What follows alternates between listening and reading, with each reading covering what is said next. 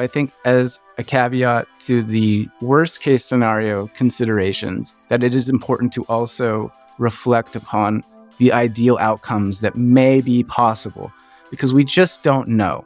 And when nothing is certain, anything is possible.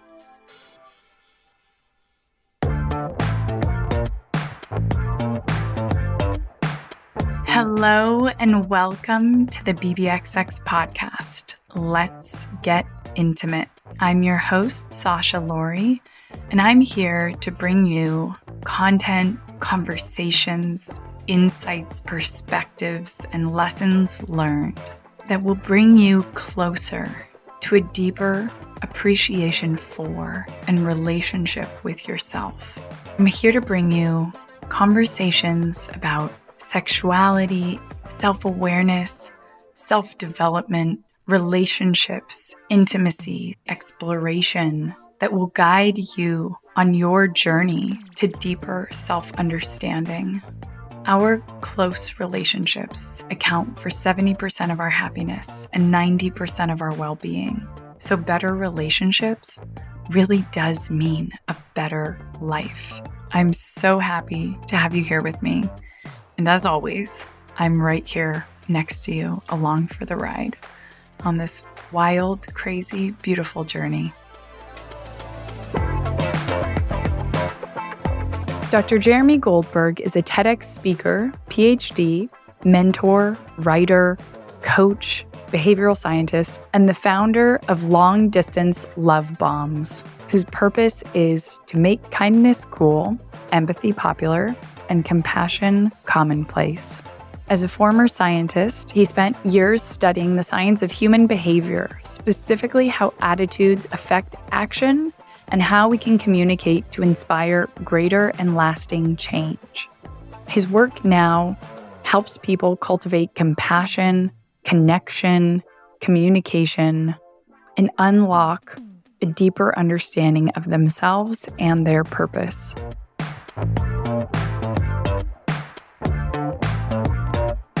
Hi, Jeremy. Thanks for stopping in. Good to see you. Yeah, it's a fun one already. So I'm excited to be here, excited to meet you and chat with you for a bit. Thanks for having me. Yeah, I feel like we could have a whole show that's just our prep talk before the show. This is perhaps the most prepared I've ever been to be a guest on a podcast. And I've been on like more than 50. I love that. I don't know what that says about who, but I'm into it. I love it. And like, I'm slightly nervous because if I totally bomb, then there are no excuses. Like this, in theory, will be the best that you get of me. I'll make sure it's the best. Okay. All right. We'll do it justice. And whatever happens is going to be amazing. So here we are. Here we are. Awesome. Well, I would love to have you start off by telling us a little bit about who you are, the work that you do, and how you came to be doing this work. Yeah. So I have this kind of canned monologue that I use for keynotes and things. No cans allowed here. Yeah, but it's a very short one. Okay. And it rhymes. Let's do the can, and then let's do like and then the message in a bottle version. Totally. Then I won't be a robot. But I like to introduce myself rather than saying, oh, I am a personal development expert for 6 years, and I help entrepreneurs lose 10 kilos and get to 6-figure businesses and 14 razzle-dazzle steps. So instead of that, I say that I am an empathy-collecting, anti-quitting word wizard, that I'm a ferocious never-giver-upper, I am a compassion-cultivating, day-making change agent. I'm a connoisseur and collector of fine silver linings. My name is Dr. Jeremy Goldberg. I'm a recovering scientist turned podcast host, spoken word poet, and life coach. And I started a business called Long Distance Love Bombs, which is aligned with the mission and purpose of making kindness cool and compassion more commonplace. And I host retreats and events and workshops. I joke that I have the whole personal development starter pack. Like I've got a nose ring. I wrote a book, etc. And basically, I am a big proponent of helping people to get where they want to go by rewriting the narratives and the stories that we tell ourselves. And the way that I do that is heavily grounded in my academic background as a scientist. And so I formerly, when I say I was a recovering scientist, I worked for many years in coral reef ecosystems. I worked for the Australian government and the American government. I worked on the Great Barrier Reef, and I was just a science dork. I still am a science dork, if I'm being accurate and honest. And while I was doing my PhD research, which was all about human behavior and trying to change behavior, I was studying psychology and marketing and communication and messaging and all of these things. And so while I was doing that, I started a side project called Long Distance Love Bombs, where I was writing articles online and I was selling little trinkets at farmers markets. And I was just feeling so alive and lit up by that process. And I developed a little bit of a following and I was having a positive impact in the world. And slowly, the way that I describe it is that my heart changed its mind. And I had a few epiphanies about living in my worst case scenario. And I decided to buy a rusted van and drive around America, camping and hiking and eating over barbecues and fires, rather than pursuing my scientific career, in which I had already invested a decade of life force and energy. And that was a big deal for me. But I went all in on this personal development idea. And now I work for myself on the internet, writing and ranting and appearing on great podcasts. So that's like the long and short of it. Great. I already have so many questions that weren't in our preparation. So first, this idea of this epiphany of living in the worst case scenario and that moment that some people describe where they wake up one day and they don't want to keep doing what they were doing and what they had thought that they wanted their whole life or the past few years isn't actually for them, or it isn't what they want, or it's never what they wanted. People describe these moments, right, in going through divorces or changing careers. What happened for you? Why do you think it led to that point in terms of helping other people either recognize if they're on that path or living out of alignment, or also in retrospect, being able to look back and explain that moment where one thing just changed? I've encountered people where they say, I still don't know what happened.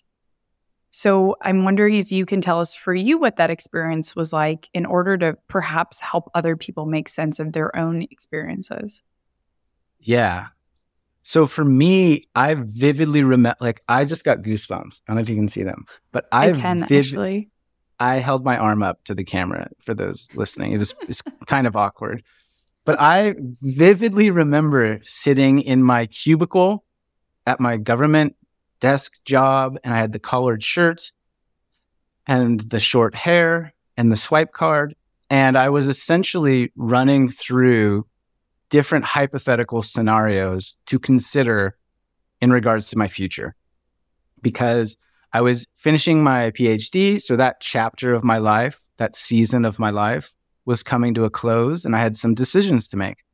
I had to start applying for jobs, and I was going to be moving, and my scholarship was expiring. And at that time, my scholarship was equivalent to money. That was how I paid rent and how I paid for food, etc. So I was kind of in this phase of, okay, man, what are you going to do with your life? And I was kind of daydreaming one day at the office. And for about a year, I had been pulled intuitively to have a big adventure, to just leave the system entirely and to go fill my cup, so to speak. And for me, what that little calling meant a road trip in a van in America. Like, that was just my heart's calling. And the way I describe this is that heart whispers and fear shouts. And so my heart was whispering, psst, Like, let's get out of here, man. Let's go buy a van. Let's go hug some trees. Let's go do mushrooms in the forest. Like, let's get out of here. And my brain, my fear started shouting at me, this doesn't make any sense. How will you make money? You've already spent the last 5 years getting your doctorate, and now you're just going to run away and live in a van. You're going to be a doctor living in a van. This makes no sense. What will your friends say? What will your mom think? You knucklehead. This will never work. What are you going to do after that? And so my brain just, the fear shouts and the heart whispers. And for about a year, I had been in the middle of this internal tug of war where I was trying to think my way out of a feeling. And at some stage on this specific day, I realized that that is not sustainable. So for me, I was like, okay, let me run through this idea of not applying for PhD scientist jobs. Let me just dabble. Let me play the imagination game. Okay, I'm going to sell all my stuff. I'm going to leave Australia. I'm going to go to America. I'm going to buy an old shitty van and I'm just going to drive around. Okay, cool. Then what? Well, then I'm going to become a life coach on the internet with this thing called long distance love bombs. Okay, sweet. And then what? Well, I'm going to try to make some money. Okay, so let's talk about the worst case scenario. If it all goes pear-shaped, it doesn't work out, what's going to happen? Okay, I'm going to try to make some money. I'm going to launch some courses. I don't know. I'm going to become a life coach. If I get no clients, if I sell no products, if I make no money, then what? Well, I'll probably have to move in with somebody for a minute because I'll be broke. Okay, so you're going to move back in with your mom. Yes. As a 35-year-old with a doctorate. Yes. And you're also going to have no money. Uh-huh. Okay, then what? Well, I'll apply for jobs because I'll have a doctorate. I'll have a decade of experience. I have skills and networks and abilities. I have a good track record. Like on paper, I look legit. I've published scientific papers. I'm qualified for positions. I will probably get another job. Okay, what kind of job will you get? Well, I'll probably get a job where I wear collared shirts and have a swipe card and go and sit in the cubicle all day. And when I got to that point in this thought experiment, I looked at my environment that I was literally sitting in, and I had a collared shirt and I had a swipe card and I was sitting in a fucking cubicle, and I had this epiphany, which was, oh my God, I'm literally already living the worst case scenario. Like my life right now is the consequence of the worst possible outcome if I try to answer this call from my intuitive heart whispers, and if I take some swings at my dream, and if I go have adventures, and if I follow my destiny, and if I try some cool stuff, the worst thing that happens is that I end up in a situation that is very similar to the one I'm actually in right now. I'll just have different numbers in my bank account. And so for me, it was like, well, giddy up, bro. Like, let's ride. And so I left and I bought a van, and then here we are. It's still working. So I'm not currently living with my mom, and I have more than $0. So I'm a success. It's like making whatever definition of success that actually inspires you, right? Somebody's definition of success is the life that you were living. And you chose to change your own definition of success, which was trying to go after this idea, this dream that you had. And it's so interesting how through that whole thought process, the realization was, this isn't me opening up to the possibility of living and ending up in the worst case scenario. This is actually about me escaping the worst case scenario that I'm already in. Yeah. And I relate to that very much so, whether that's previous relationships or places that I want to live or businesses I want to launch or projects or posts on Instagram. It goes from the micro to the macro. And what I was trying to do for so long was to essentially talk myself out of my calling. or trying to avoid or justify or reason with myself that like, no, you can't do that next thing, even though my whole entire body was adamantly, regularly whispering to me like, bro, this is the next invisible step for you. I can't explain it, but you can't not do this thing. Like it just has to be done. And it's so cliche, right? You see so many things on the internet about just jump in the flow of life and let the river of abundance guide your namaste and all the rest. And for me, it wasn't that easy to get in the river, right? To continue that metaphor, I was kind of pacing the shore, talking to the lifeguards and watching people jump in the river. And I was like reading reports about previous people that had jumped in the river. And rather than just being like, I am so hot, I'm so sweaty, like I desperately want to get in there. And when I jumped, once I put things in motion, it was sweet. Like when I'm driving around, going camping in national parks, etc., like I realized it was hard until it was done, right? And that by putting the stake in the ground and deciding with some certainty, like this is what I am doing with my life, at that point, the certainty somewhat eroded the anxiety. And I realized that clarity is kind of the antidote to that anxiety. Because like, here's what I'm doing, and here's where I'm going, and here's how long it's going to happen for. Like once that was done, I didn't have to worry any longer about the pros and the cons of the decision. All I had to do was action those ideas that I had committed to.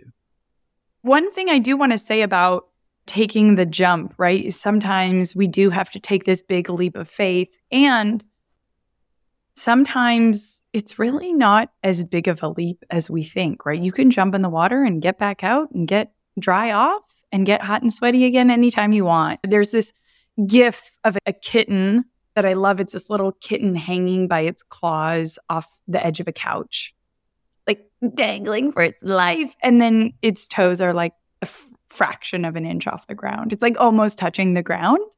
And I just feel like that is the metaphor for so many people's giant leaps of faith. And that's not to say it's difficult. And that's not to say that it doesn't take circumstances or privilege or time or energy or planning. But it is to say that it's just not always as big or as scary or as difficult once we've actually taken the chance to try on that other life, to try on imagining it or to give it a chance, right? And that sometimes the worst case scenario is actually where we are now. Or sometimes we do that exercise. I love using that exercise with people. And sometimes the worst case scenario actually ends up being like the best case scenario in disguise.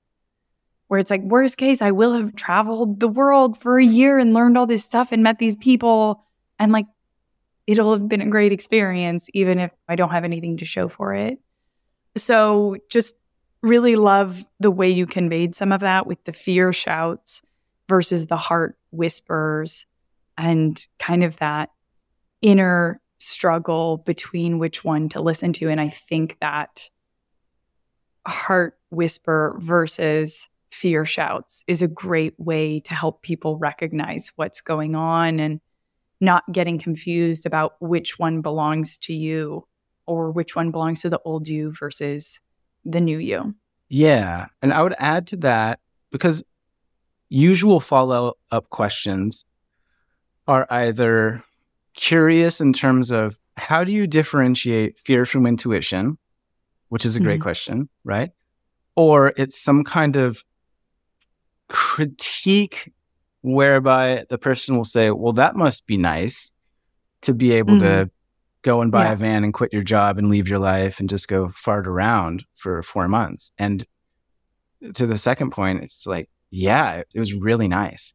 And I was very lucky in some regard. And I was very intentional in other regards. Like I made a series of choices in my life that resulted in certain rules for the game of my life that applied to me that allowed me to do that, right?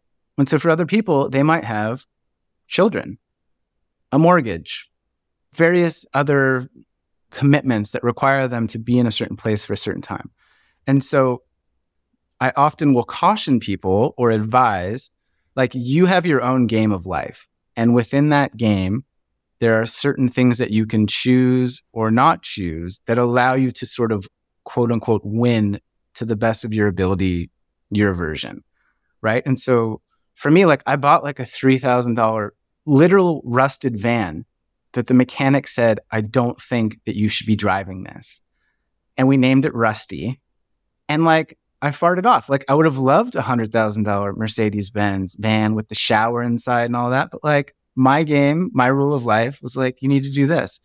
And so I think that's an empowering consideration for people is like, okay, this is about me and my life and my decisions right now. How can I take radical personal responsibility for that and live intentionally? And then to the first question, fear and intuition is, I often say, get still in that peaceful present moment is where the heart whispers can be heard. And the way to do that, in my experience, for me personally, is to do the best that I can to silence the loud shouting, to quiet the mind, the monkey mind. And so for me, meditation or walks in nature is that. For other people, it might be painting or baths or journaling. So that was just 2 additions there. And then briefly continue on with this worst case scenario from a relationship context. I remember years ago talking to 2 friends of mine, and they each had significant crushes on these women and had for some time. And they had pedestalized these women as like they'll never go out with me, blah, blah, blah. And I remember over pints of Guinness in an Irish pub very long ago, somewhat yelling at these guys like, and this is going to be very crude. This is where fear shouts and heart whispers. These are heart shouts. These are heart shouts and like fear with like, I don't care about your fears right now. From an outside perspective, you currently and desperately want to see these women naked. I was speaking to the primal, very superficial in these guys because I was trying to connect with them. It's like, you want to see these women naked and you're too scared to take a step towards that possibility. And so right now you will never see them naked. Like it's not going to happen.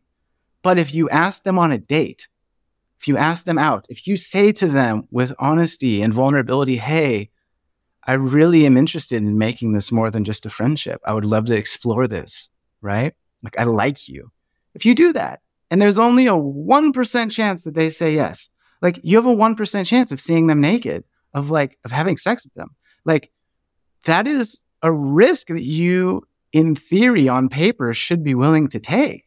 Because right now you're not doing anything to help you get where you want to go. So like, why not just take the risk? And in the worst case scenario, you're literally already there because you're not seeing them naked now and you're not going to see them naked tomorrow, right? So you have nothing to lose. I hope that comes across as like a reasonable explanation and not me being some misogynistic jerk. I think if it's explained as a metaphor, right? Where like seeing them naked is this metaphor for like how... the best case scenario.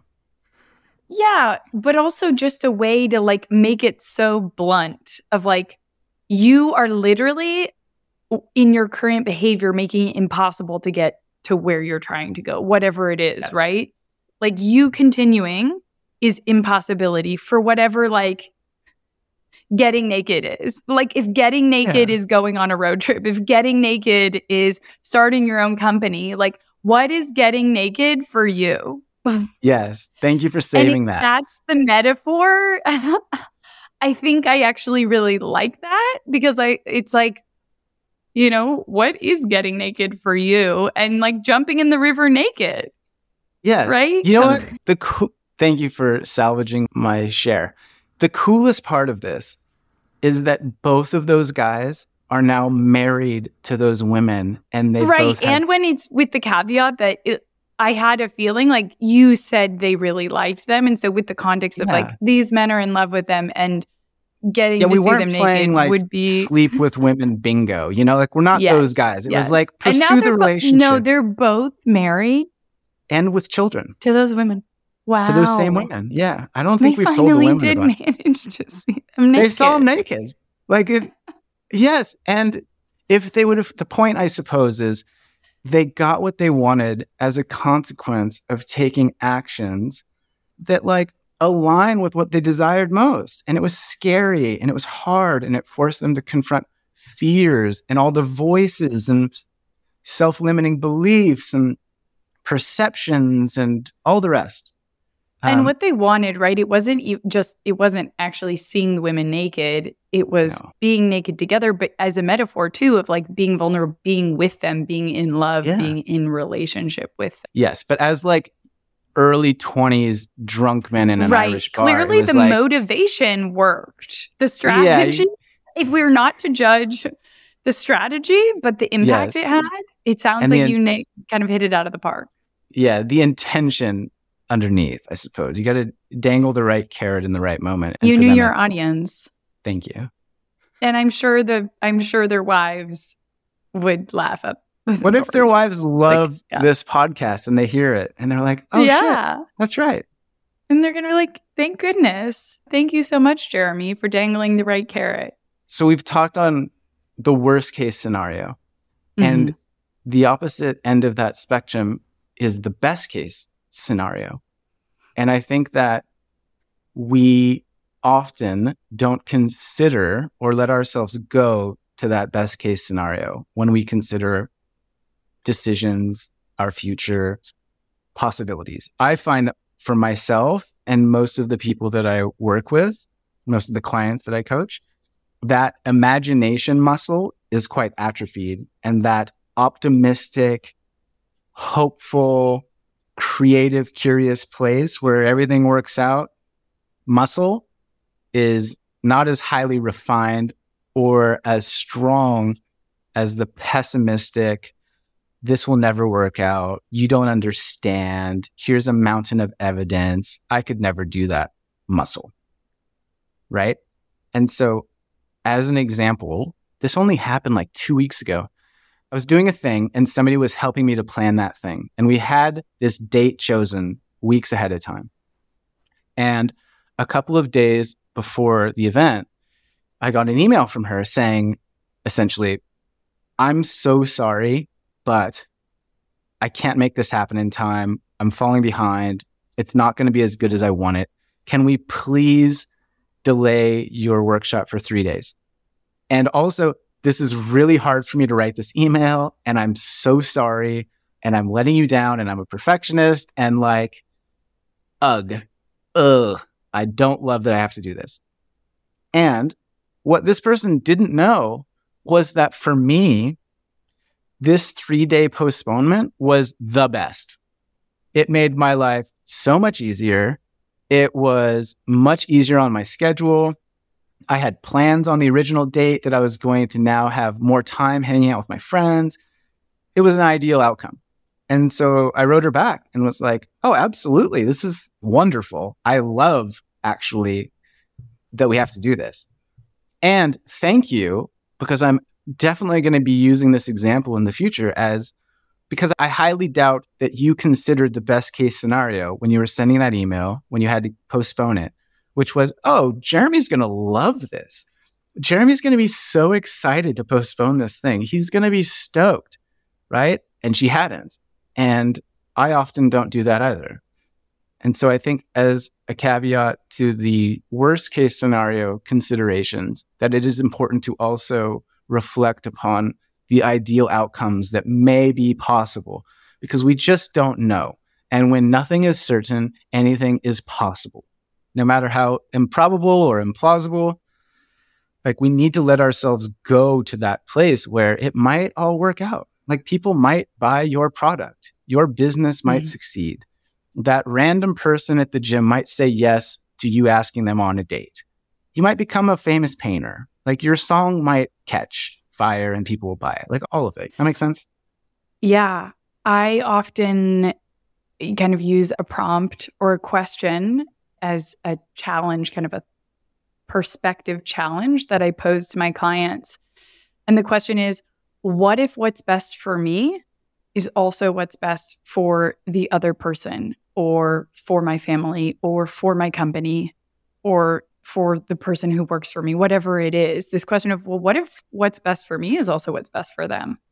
Rather than stepping into the assumption that those are opposite things. And that story perfectly exemplifies what was best for her also happened to be what was best for you. One thing that relates that I think about a lot, this story from a program I did that was about the neuroscience of chronic pain, but it turns out that chronic pain, physical pain, and emotional pain are the same. They both start in our brain, and the way that we kind of feel them and that the brain processes them in the ways that they are healed is essentially the same. And sometimes in this kind of worst case, best case scenario, or a different way of putting it, kind of fear, sometimes the fear of not being good enough at something, is actually a protection from a scarier truth. And so an example that they gave in this program is this story of a girl who isn't good at singing. And so it's like, okay, well, not most of us are not good at singing. So what's the deal? No big deal. And they say, okay, well, what if her mom was a singer and was almost famous and had this dream of becoming a famous singer, and now her ultimate dream for her daughter is for her to be a famous singer. And all of a sudden, if she isn't a good singer, that's completely a different story because now she can't live up to this dream. But what if she is? What if she is actually a really good singer and she could live up to this dream? Then she has to try and live up to the dream, and the pressure of actually being good enough is even greater. And the fear of not being good enough is a protection, because then she either has to live up to the dream or she has to tell her mom that this is your dream and not mine. And even though I could maybe do that, that's not what I want to do. And so just kind of a parallel story that I feel like really relates. And that is something that's really stuck with me and that I've brought up to a lot of people, because sometimes what we're afraid of is actually protection from the opposite of that very thing. Yeah, I love that example.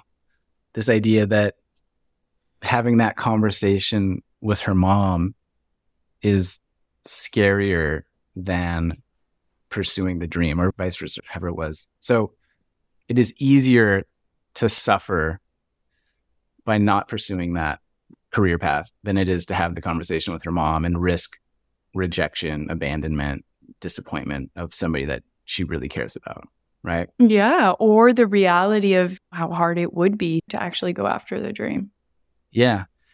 Yeah, I'm reminded of that adage, the invention of the ship was also the invention of the shipwreck.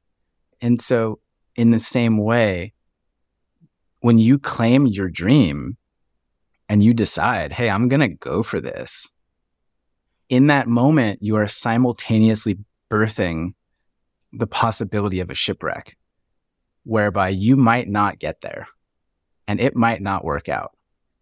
And your dream, as you envision it originally, may not manifest, right? And so by putting your foot down, by making that choice and that decision to set things in place, you are required to invite the possibility of failure. And the same thing is true of relationships, of course.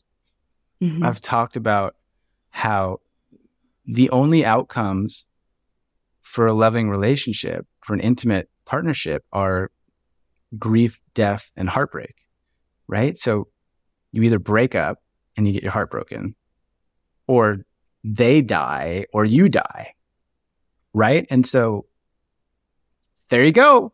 Like, which of those tickets do you want to choose for taking the ride of love, right? And so simultaneously, in the same way that the invention of the ship is the invention of the shipwreck, the commitment to be in a relationship requires that the ending is going to be somewhat challenging and painful.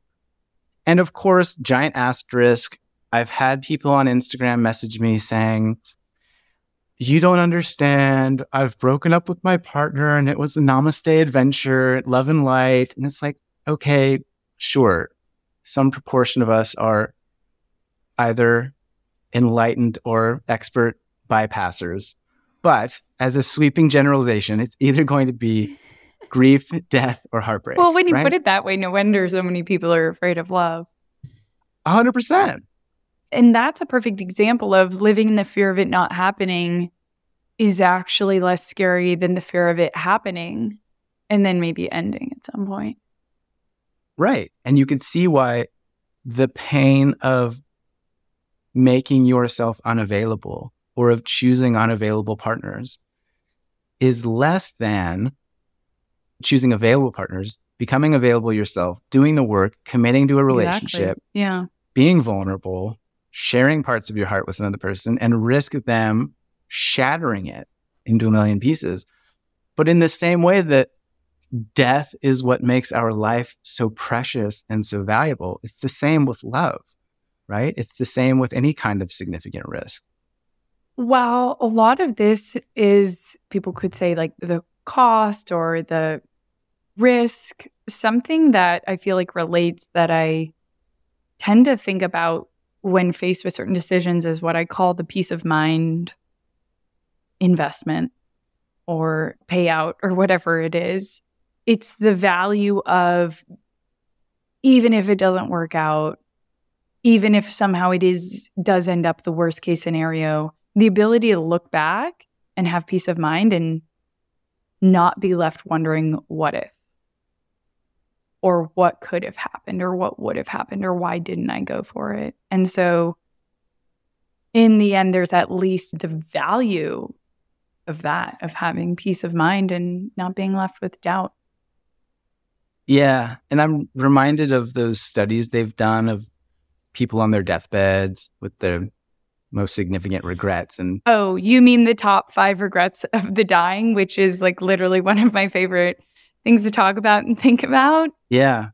And the one I was considering was that most of those regrets relate to things that they did not do rather than things they did do.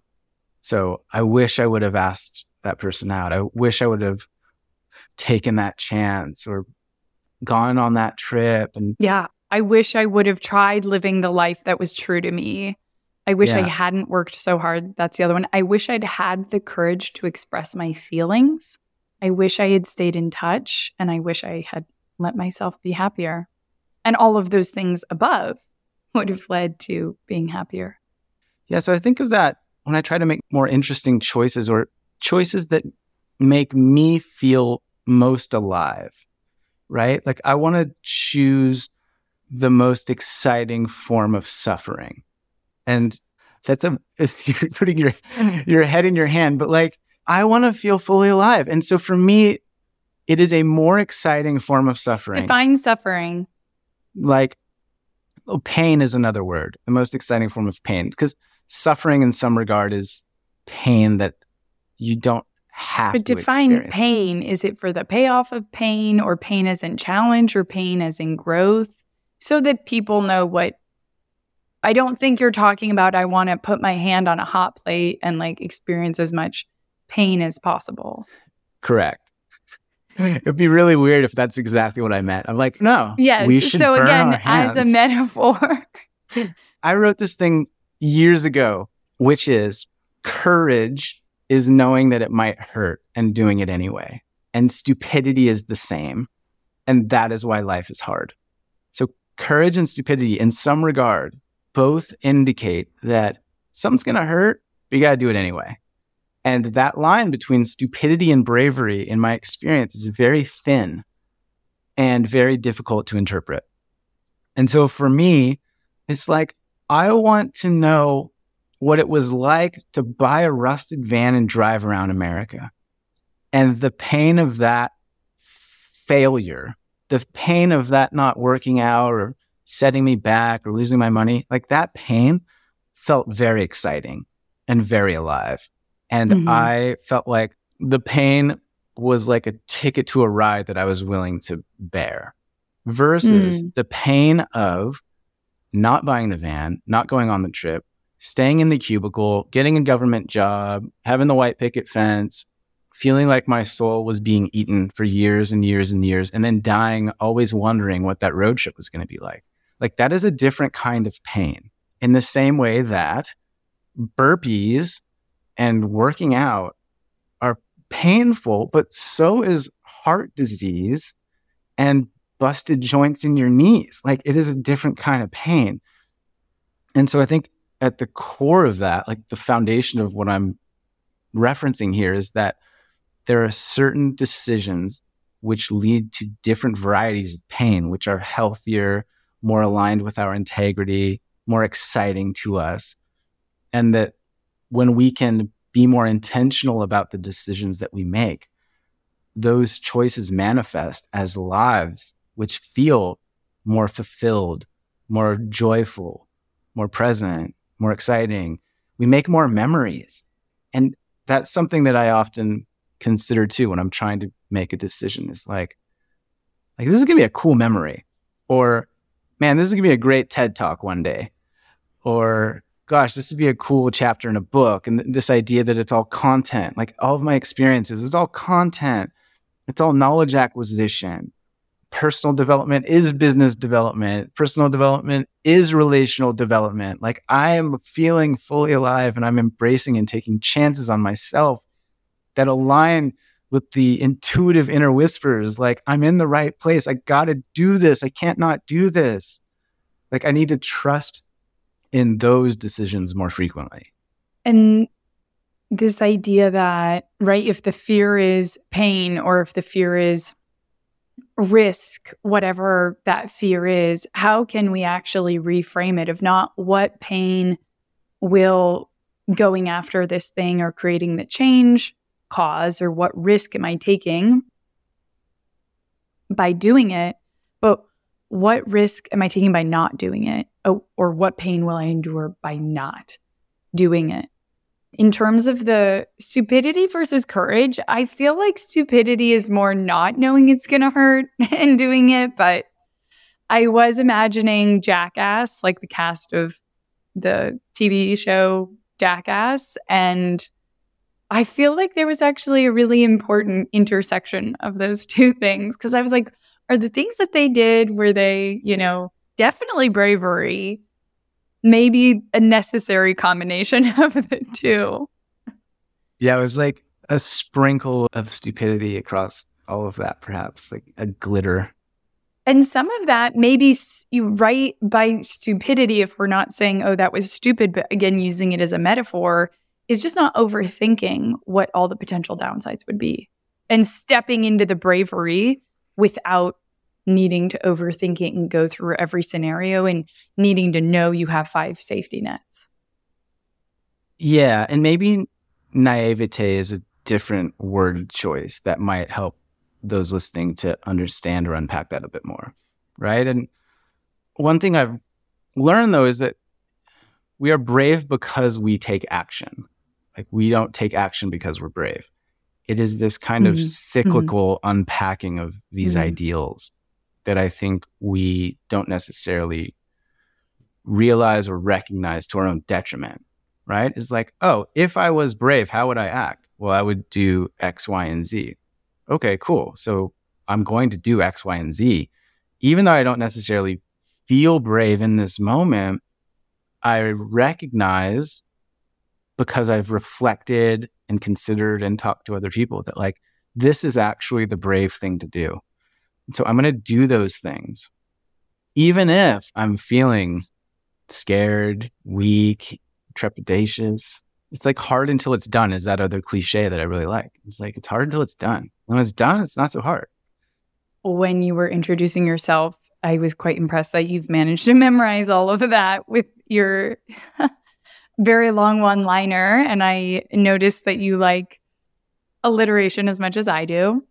2 of the questions that came up for me, and the latter actually brings us to a couple of these mystery keywords and stories that you have given for me to ask you about, were, you mentioned rewriting narratives, and I was curious what some examples are, or an example of when you've had to rewrite a narrative. And obviously that is already interwoven in what we've been talking about. And also, you mentioned silver linings, and I was curious what one of the toughest silver linings is that you've ever had to sew or come up with or dig to find. And that brings me into that one of these points here, which you had given me in our mystery list of prompts, which was silver lining cultivation. So one way to describe myself would be that I am currently someone who I used to make fun of when I was younger. Like, I'm a vegetarian. It's like, oh, you don't eat meat? And like, I don't drink alcohol anymore. And it's like, oh, you're too good to drink? Like, oh, what's wrong with you? Like, oh, cute nose ring, bro. Like, I've become somebody that I literally used to mock. I used to tease guys like me. I had a man bun. I don't have it now, but like I had a man bun. I was like, oh man, take a bath, you hippie. Right? And so I have shed various parts of myself through the years. And I think did you shed them or did you like uncover them? I think I uncovered them and then shed them. Or a different way to say this would be that my identity has evolved in a fuller way, I guess. And so we all have done this. I have different identities. I'm at many points in my life a different person. So I'm a student, I'm a driver, I'm a brother, I'm a boyfriend, I'm a son, I'm a employee, I'm a boss, etc. And these little parts and pieces, they fall away. Sometimes I outgrow them. And so for a while, I was a scientist and I was also a PhD student. And for a long time, that was very much aligned with my hopes and my dreams. And as I said before about hearts changing their minds, at some point I realized, there's parts of me that align with that. Like I will always be a science dork and I will always be a doctor because I have a PhD. But there are other pieces of me that are now larger and more pronounced that feel more aligned with my true self. And so things like writer, coach, I'm trying on different hats. From a broader perspective, something that I and my friends have given a lot of thought to is, what does it mean to be a man? This is a whole separate podcast, but like, what kind of man do I want to be? And what does that mean? And who do I need to become? And who do I need to leave behind? What parts of myself do I need to leave behind to step into this role as a man, as a good man, as a partner to my girlfriend? Other roles include parenting. Like I haven't had that one yet. What does it mean to be a dad? So there's that. And then the second point about silver lining cultivation, the one that came to mind when you said that was around my mom's alcoholism. And so my mom was an alcoholic. Well, she corrects me when she hears me on the podcast. My mom is an alcoholic. She is in recovery. She has been in recovery for 9 years, which means she's 9 years sober. But she nearly died. And she was hospitalized. And for several years, it was not good. Understatement of the episode, but our relationship was not good. Her health was not good. She was literally hospitalized. She used to vomit blood. It was bad. And for me, in the same way that I learned about walking by falling, and I learned about trust through infidelity, I learned a tremendous amount about helplessness from my mom's experience battling addiction. And I learned a whole lot about codependency, and I learned a whole lot about boundaries. And that was a really brutal educational experience for me. But on the flip side of it, with some time and some healing and some perspective, and thankfully her getting out of it, getting through it, I learned a lot of lessons. These are like the examples of being cheated on and feeling heartbroken and betrayed and all the rest, where I'm drowning in my own snot and feeling empty inside and realizing this is going to be funny one day, but it's not today. Or, gosh, I'm going to look back and I'm going to learn a lot from this experience, but I hate that this is happening to me right now. And so I think part of the process of cultivating silver linings is realizing that it takes time, and that often in the moments where the metaphorical field is on fire and everything is burning down, nothing is growing in those moments, right? And so for me, it was, I needed some time, some space, some perspective to reflect upon the silver linings that were hiding amidst the ash and the rubble. Yeah. And then after that, that is when things grow back. And actually, sequoias are like, have evolved to grow back through ash and use that regeneratively, right? And the whole idea of becoming stronger as a result. But yeah, grounding down in the fact that for people listening, right, it's not that you're supposed to be sitting there on fire and like, oh, this will be great one day. Because you see so much of that. And when you're on fire, maybe it's the best time to go jump in the river. Get in the fucking river, right? That is it. I see that in a relationship too, is like people get to rock bottom and they persist a while until eventually it's like, I can't be here anymore. Like, I will go anywhere but here. I don't care. I need to get out of here. One of the things that comes up, I think, for people when we're either shedding these versions of who we used to be or wondering, was that just never me in the first place? Was that dream that I had actually somebody else's, culturally constructed because of my family, because of expectations? How would you suggest people can tell the difference of like, oh, that was who I used to be versus that was me trying to be something I never was? Yeah, that's a really good question. And I don't know if there's an easy answer to that. I think it's easier in hindsight, and it's easier post-epiphany. By epiphany, I mean where you have that moment of clarity that lands on you. And once you know it, you can't unknow it. It's like, oh my God, I've been living a lie. Or, oh my God, I don't even want to be an accountant. I'm doing that because my grandpa loved my dad for being an accountant, or whatever. I am a big fan, though, of working with people to help you unpack your blind spots and your biases and to offer new perspectives to consider. I'm also a big fan of, for me, meditation, but any kind of awareness practice or cultivation of the present moment. Breathwork, as an example, is a modality that can help you to unpack or dislodge parts and pieces that you don't even realize are in you. So there's a lot of different ways up the mountain, so to speak. But I think at the heart of it is awareness practice, is cultivating a more intimate understanding of who you really are, including your motives and why you do the things that you do. And from that clear, more aware place, it is easier to look back at your decisions and look forward to your possibilities from a place of centered knowing rather than a mask or a disguise that feels like yourself but is not actually who you are.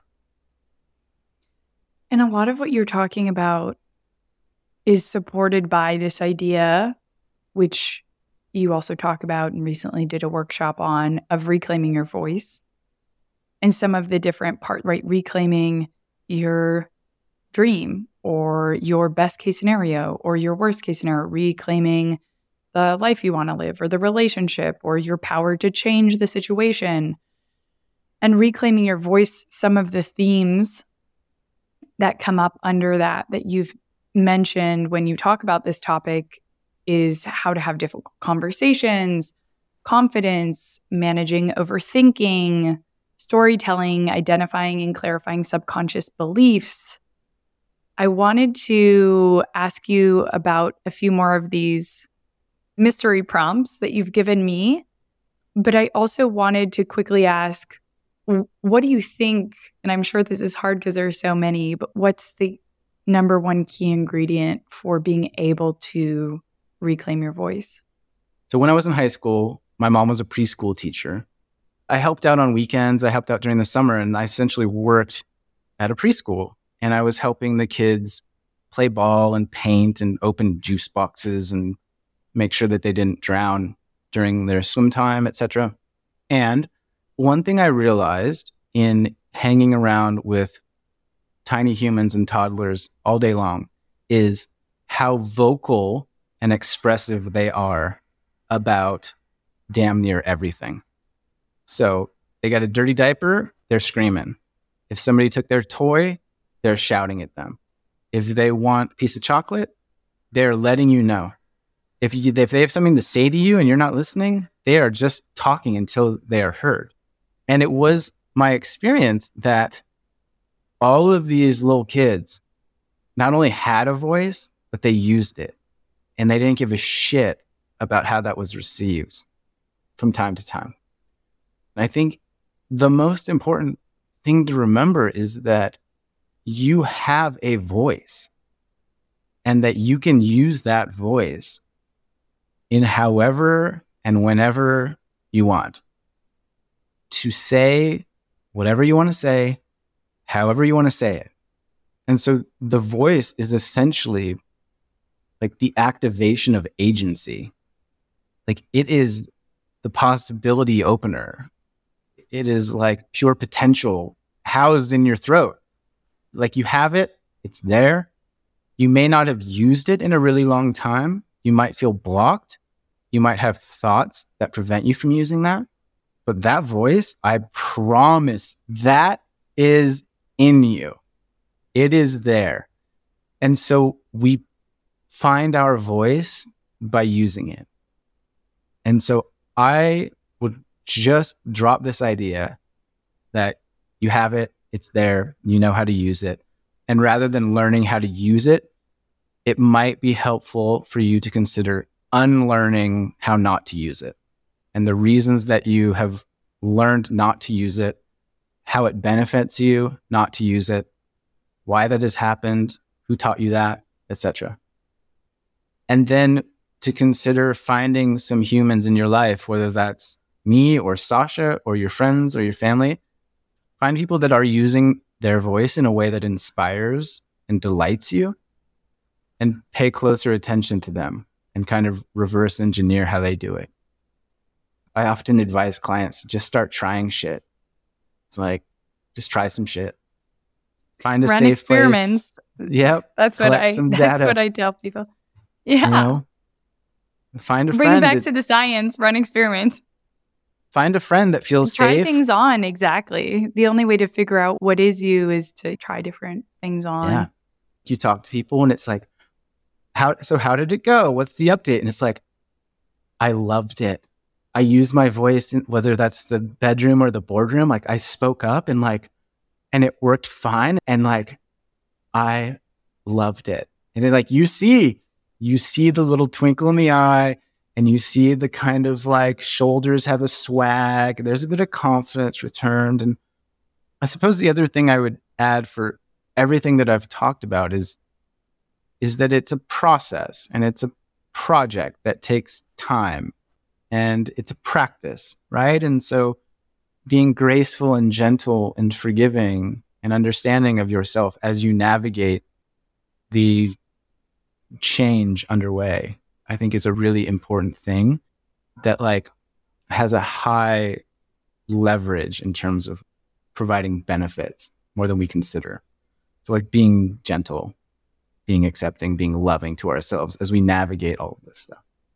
And above all, remembering that we're unlearning. We're not learning something new. We're unlearning the things blocking us from it. And muscle memory. Yeah, we're have that essentially voice, or that voice was taken or muted or whatever, but it's not that you don't have one. we're returning home to ourselves and who we used to be. One of my invitations to guests on the show is, sometimes more than others, a conversation might be very theoretical and always trying to give people practical, actionable takeaways to kind of ground down in how can people actually take this and start applying it to their own lives. Let's do that. Let me give the listener a very practical thing that they could do today that aligns with using their voice, taking a chance, feeling in a more exciting version of pain or risk. So one way that I taught this a couple weeks ago was, we're all familiar with this idea that there's an elephant in the room.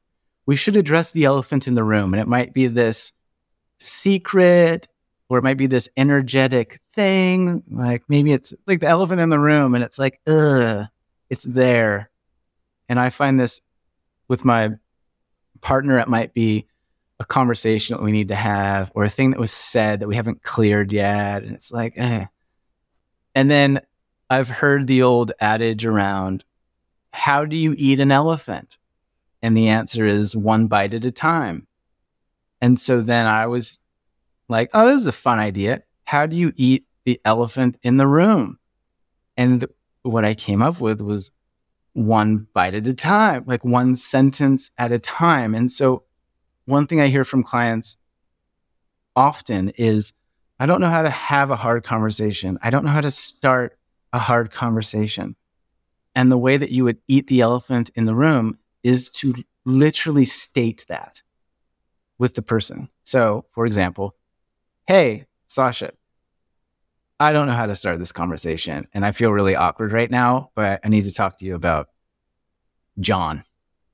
And like, guess what? You're underway. Like the conversation has started, right? Or just saying, hey, Sasha, I feel sweaty and nauseous right now. And it's like, hey, cool. Guess what? We're conversing. The hard conversation is underway. And so oftentimes simply speaking to the elephant in the room, I find is like often the most practical and reasonable way to begin the journey. It's like you're jumping in the river, to use that example from before.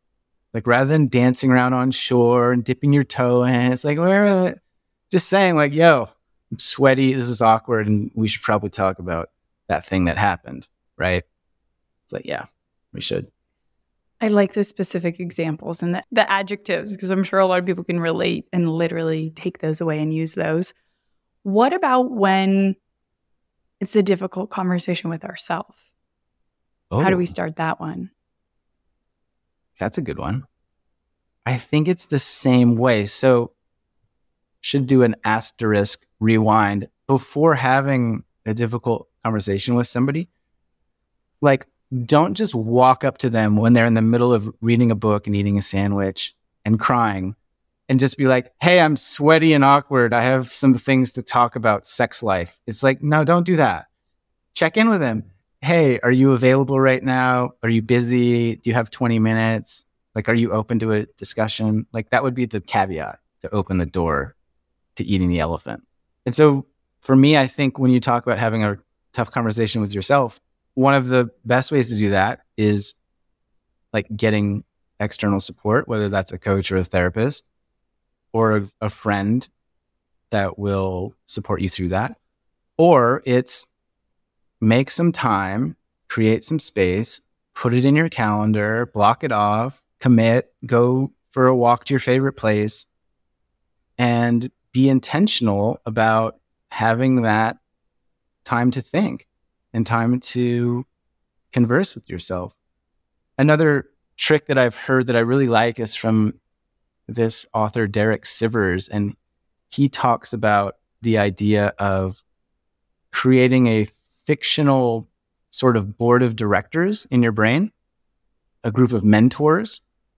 And it's like, okay, thanks for coming, everybody. I've got Jesus, I've got Bill Gates, I've got my grandma, and I've got Tony Robbins at the table. And they're all just in my head. And I'm just going to go around and hear from each of them about what they think of my current situation and what they would do. I'm like, what advice would they give me?